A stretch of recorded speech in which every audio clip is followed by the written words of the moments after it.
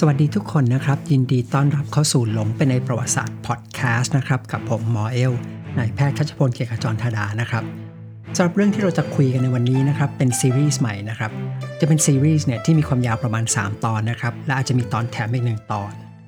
เรื่องราวที่จะคุยนะครับก็จะเป็นเรื่องราวที่เกิดขึ้นในตอนปลายนะครับของยุโรปยุคกลางช่วงที่ปัจจุบันเนี่ยเรารู้จักกันในชื่อว่าเป็น Late Medieval Europe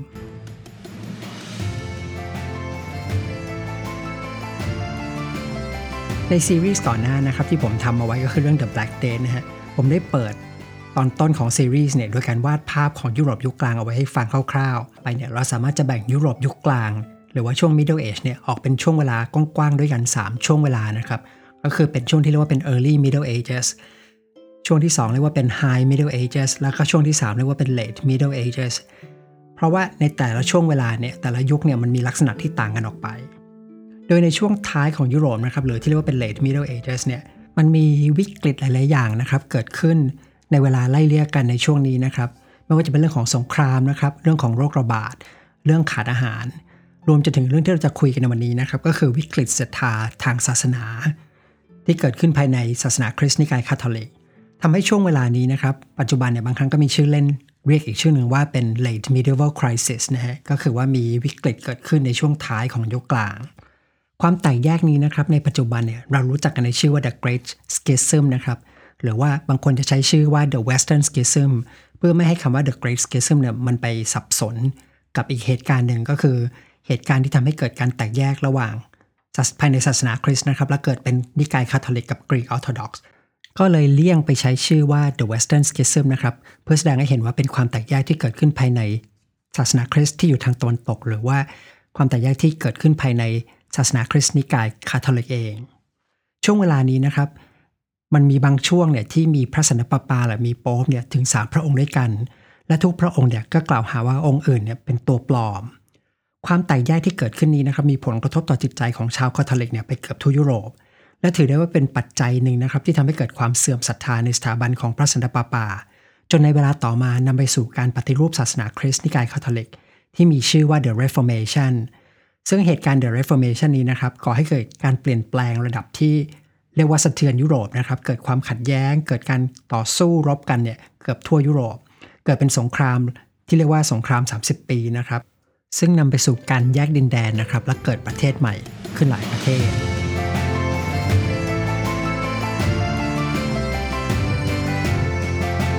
ตอนนี้เรามาเริ่มเรื่องของเรากันเลยนะครับตอนที่1นะครับเนื้อหาของตอนที่1นะครับจะเกี่ยวข้องกับพระสันตะปาปาหรือโป๊ปนะครับที่ชื่อว่าบอนิเฟสที่8เรื่องราวทั้งหมดที่เราจะคุยกันนั้นนะครับผมอยากจะขอเริ่มต้นเรื่องราวที่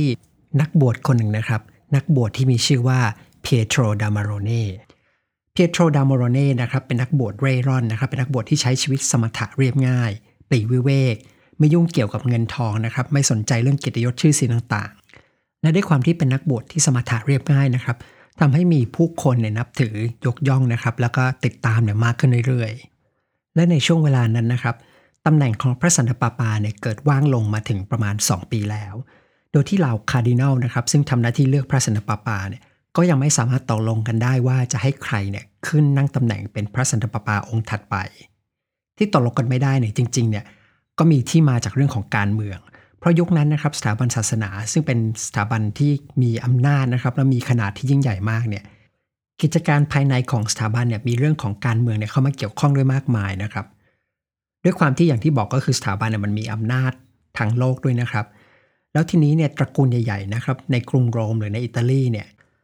ก็นิยมที่จะส่งลูกคนรองเข้ามาในวงการศาสนานะครับคือให้ไต่เต้าขึ้นมาเป็นคาร์ดินัลเพื่อที่จะได้นั่งเป็นตำแหน่งพระสันตะปาปาดังนั้นนะครับการเมืองของอิตาลีนะครับของโรมที่มีการแย่งตำแหน่งกันเนี่ยก็ส่งผลเข้ามาสู่สถาบันศาสนาด้วยคือนำไปสู่การแข่งแย่งกันของตระกูลใหญ่ๆที่จะขึ้นเป็นพระสันตะปาปาแล้วเหล่าคาร์ดินัลนะครับซึ่งเป็นคนของตระกูลใหญ่ๆเหล่านี้เนี่ยก็มีการเล่นการเมืองกันมีการขัดขากันกักกันไปมาจนผ่านไป2ปีแล้วเนี่ยก็ยังไม่สามารถหาพระสันตะปาปาองค์ใหม่ขึ้นมานั่งตำแหน่งได้ทีนี้การไม่มีพระสันตะปาปาเนี่ยซึ่งทำหน้าที่เป็นตัวกลางระหว่างมนุษย์และพระเจ้านะครับตามความเชื่อของศาสนาคริสต์โดยเฉพาะความเชื่อของศาสนาคริสต์ในยุคกลางจึงสร้างความเดือดร้อนให้กับชาวยุโรปในจำนวนมากซึ่งรวมไปถึง นักบวชที่ชื่อดามารโน่ด้วยดามารโน่นะครับก็เลยเขียนจดหมายไปหาคณะของคาร์ดินัลเนี่ยเพื่อตำหนิว่าสิ่งที่ทำอยู่เนี่ยมันไม่ถูกต้อง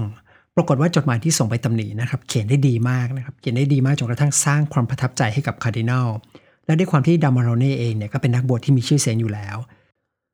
คาร์ดินัลหลายคนเนี่ยก็มองว่าเนี่ยน่าจะเป็นทางออกได้ก็คือว่า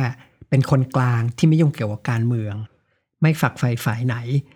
การเลือกดามารโน่ขึ้นมาเนี่ยก็เหมือนเป็นการเลือกนายกคนกลางนะครับเข้ามานั่งตำแหน่งในช่วงแรกนะครับดามารโน่เนี่ยก็พยายามจะปฏิเสธเพราะไม่ต้องการที่จะเป็นพระสันตะปาปาแต่ปกติเนี่ยเป็นธรรมเนียมปฏิบัติกันอยู่แล้วว่าเมื่อใครนะครับได้รับเลือกให้เป็นพระสันตะปาปาหรือเป็นโป๊ปเนี่ยก็จะต้องทำท่าว่าไม่อยากจะเป็นแล้วก็พยายามจะปฏิเสธทำให้คณะคาร์ดินัลเนี่ยไม่ได้จริงจังกับคำปฏิเสธของดามารโน่มากนักและสุดท้ายก็เลยเลือกนะครับแต่งตั้งให้ดามารโน่เนี่ยขึ้นเป็นพระสันตะปาปาพระองค์ใหม่ที่มีชื่อว่าเซเลสตินที่5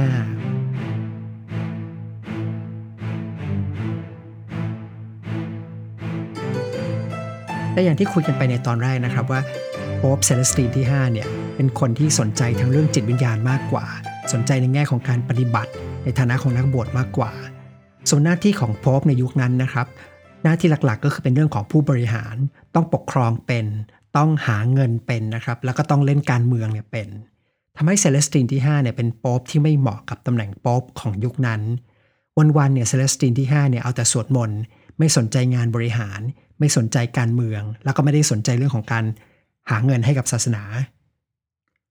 ทำให้ตัวสถาบันศาสนานะครับหรือเชิร์ชเนี่ยมีปัญหาต่างๆมากมาย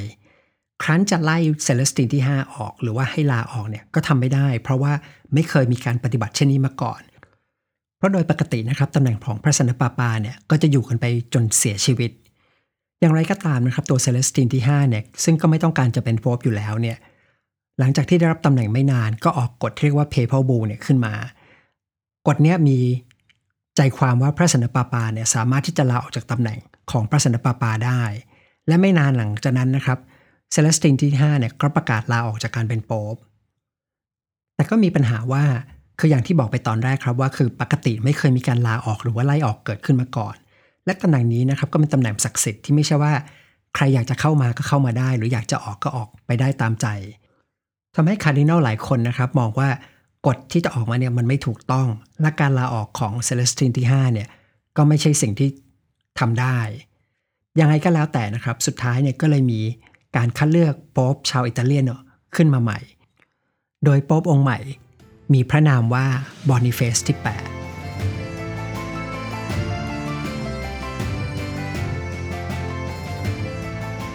โป๊ปบอนิเฟสที่8นะครับมีหลายๆอย่างเลยนะครับที่ต่างไปจากโป๊ปเซเลสตินที่5คือจะเรียกว่าเป็นมีลักษณะตรงกันข้ามเลยก็ได้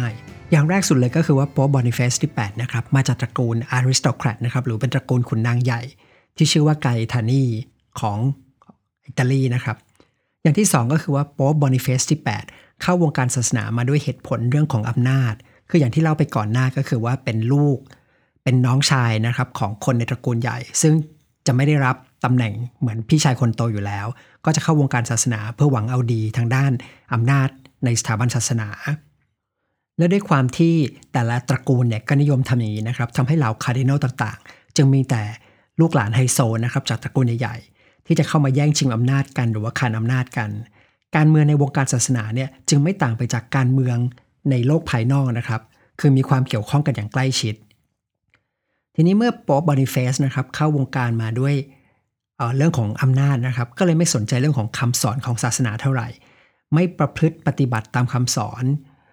หลงไหลในอำนาจนะครับหลงไหลในเงินตรา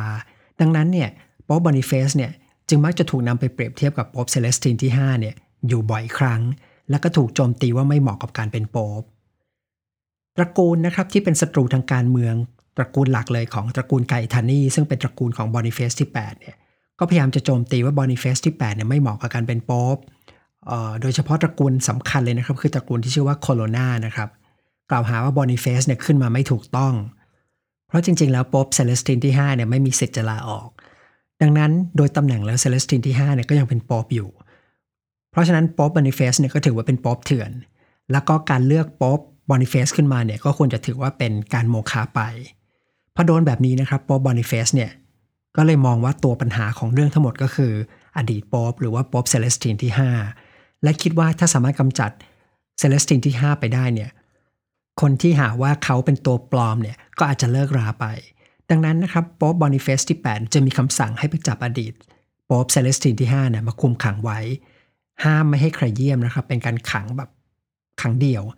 ในตอนนั้นนะครับอดีตโป๊ปเซเลสตินที่5ซึ่งตอนนี้ก็คือกลับไปใช้ชื่อเดิมคือดามาโรเน่เนี่ยก็มีอายุมากแล้วคืออายุประมาณ80ปี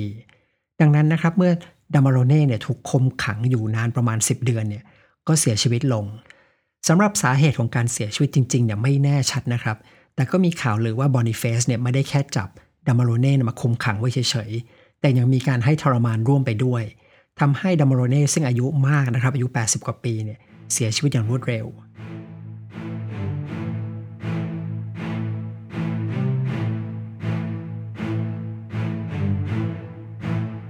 และทั้งหมดที่คุยกันในวันนี้นะครับก็เป็นเรื่องราวพื้นหลังของพระสันตะปาปาที่ชื่อว่าบอนิเฟสที่8และสิ่งที่เขาทำเอาไว้กับเซเลสตินที่5เพื่อให้ได้ขึ้นเป็นพระสันตะปาปาสำหรับในเอพิโซดหน้านะครับซึ่งเป็นตอนที่2ของซีรีส์นี้นะครับพระสันตะปาปาบอนิเฟสที่8นะครับจะได้พบกับคู่ต่อสู้นะครับที่สมน้ำสมเนื้อกันบอนิเฟสที่8นะครับจะต้องเผชิญหน้ากับกษัตริย์ของฝรั่งเศสที่ชื่อว่ากษัตริย์ฟิลิปที่4ซึ่งถือได้ว่าเป็นกษัตริย์ที่มีอำนาจมากที่สุดพระองค์หนึ่งของยุโรปยุคนั้นสำหรับเรื่องราวจะเป็นยังไงนะครับขอเก็บไว้เล่าในเอพิโซดหน้านะครับทำให้เอพิโซดนี้เนี่ยเนื้อหาค่อนข้างสั้นนิดหนึ่งเพราะเรื่องราวการเผชิญหน้าระหว่างบอนิเฟสที่8และกษัตริย์ฟิลิปที่4เนี่ยมีเนื้อหาค่อนข้างมากแล้วก็ไม่อยากจะให้ขาดตอนเรื่องทั้งหมดเราก็จะไปคุยกันต่อในเอพิโซดหน้านะครับสำหรับในเอพิโซดนี้ก็ขอจบไว้ตรงนี้นะครับแล้วเรามาเจอกันใหม่ในเอพิโซดหน้าครับสวัสดีทุกคนนะครับ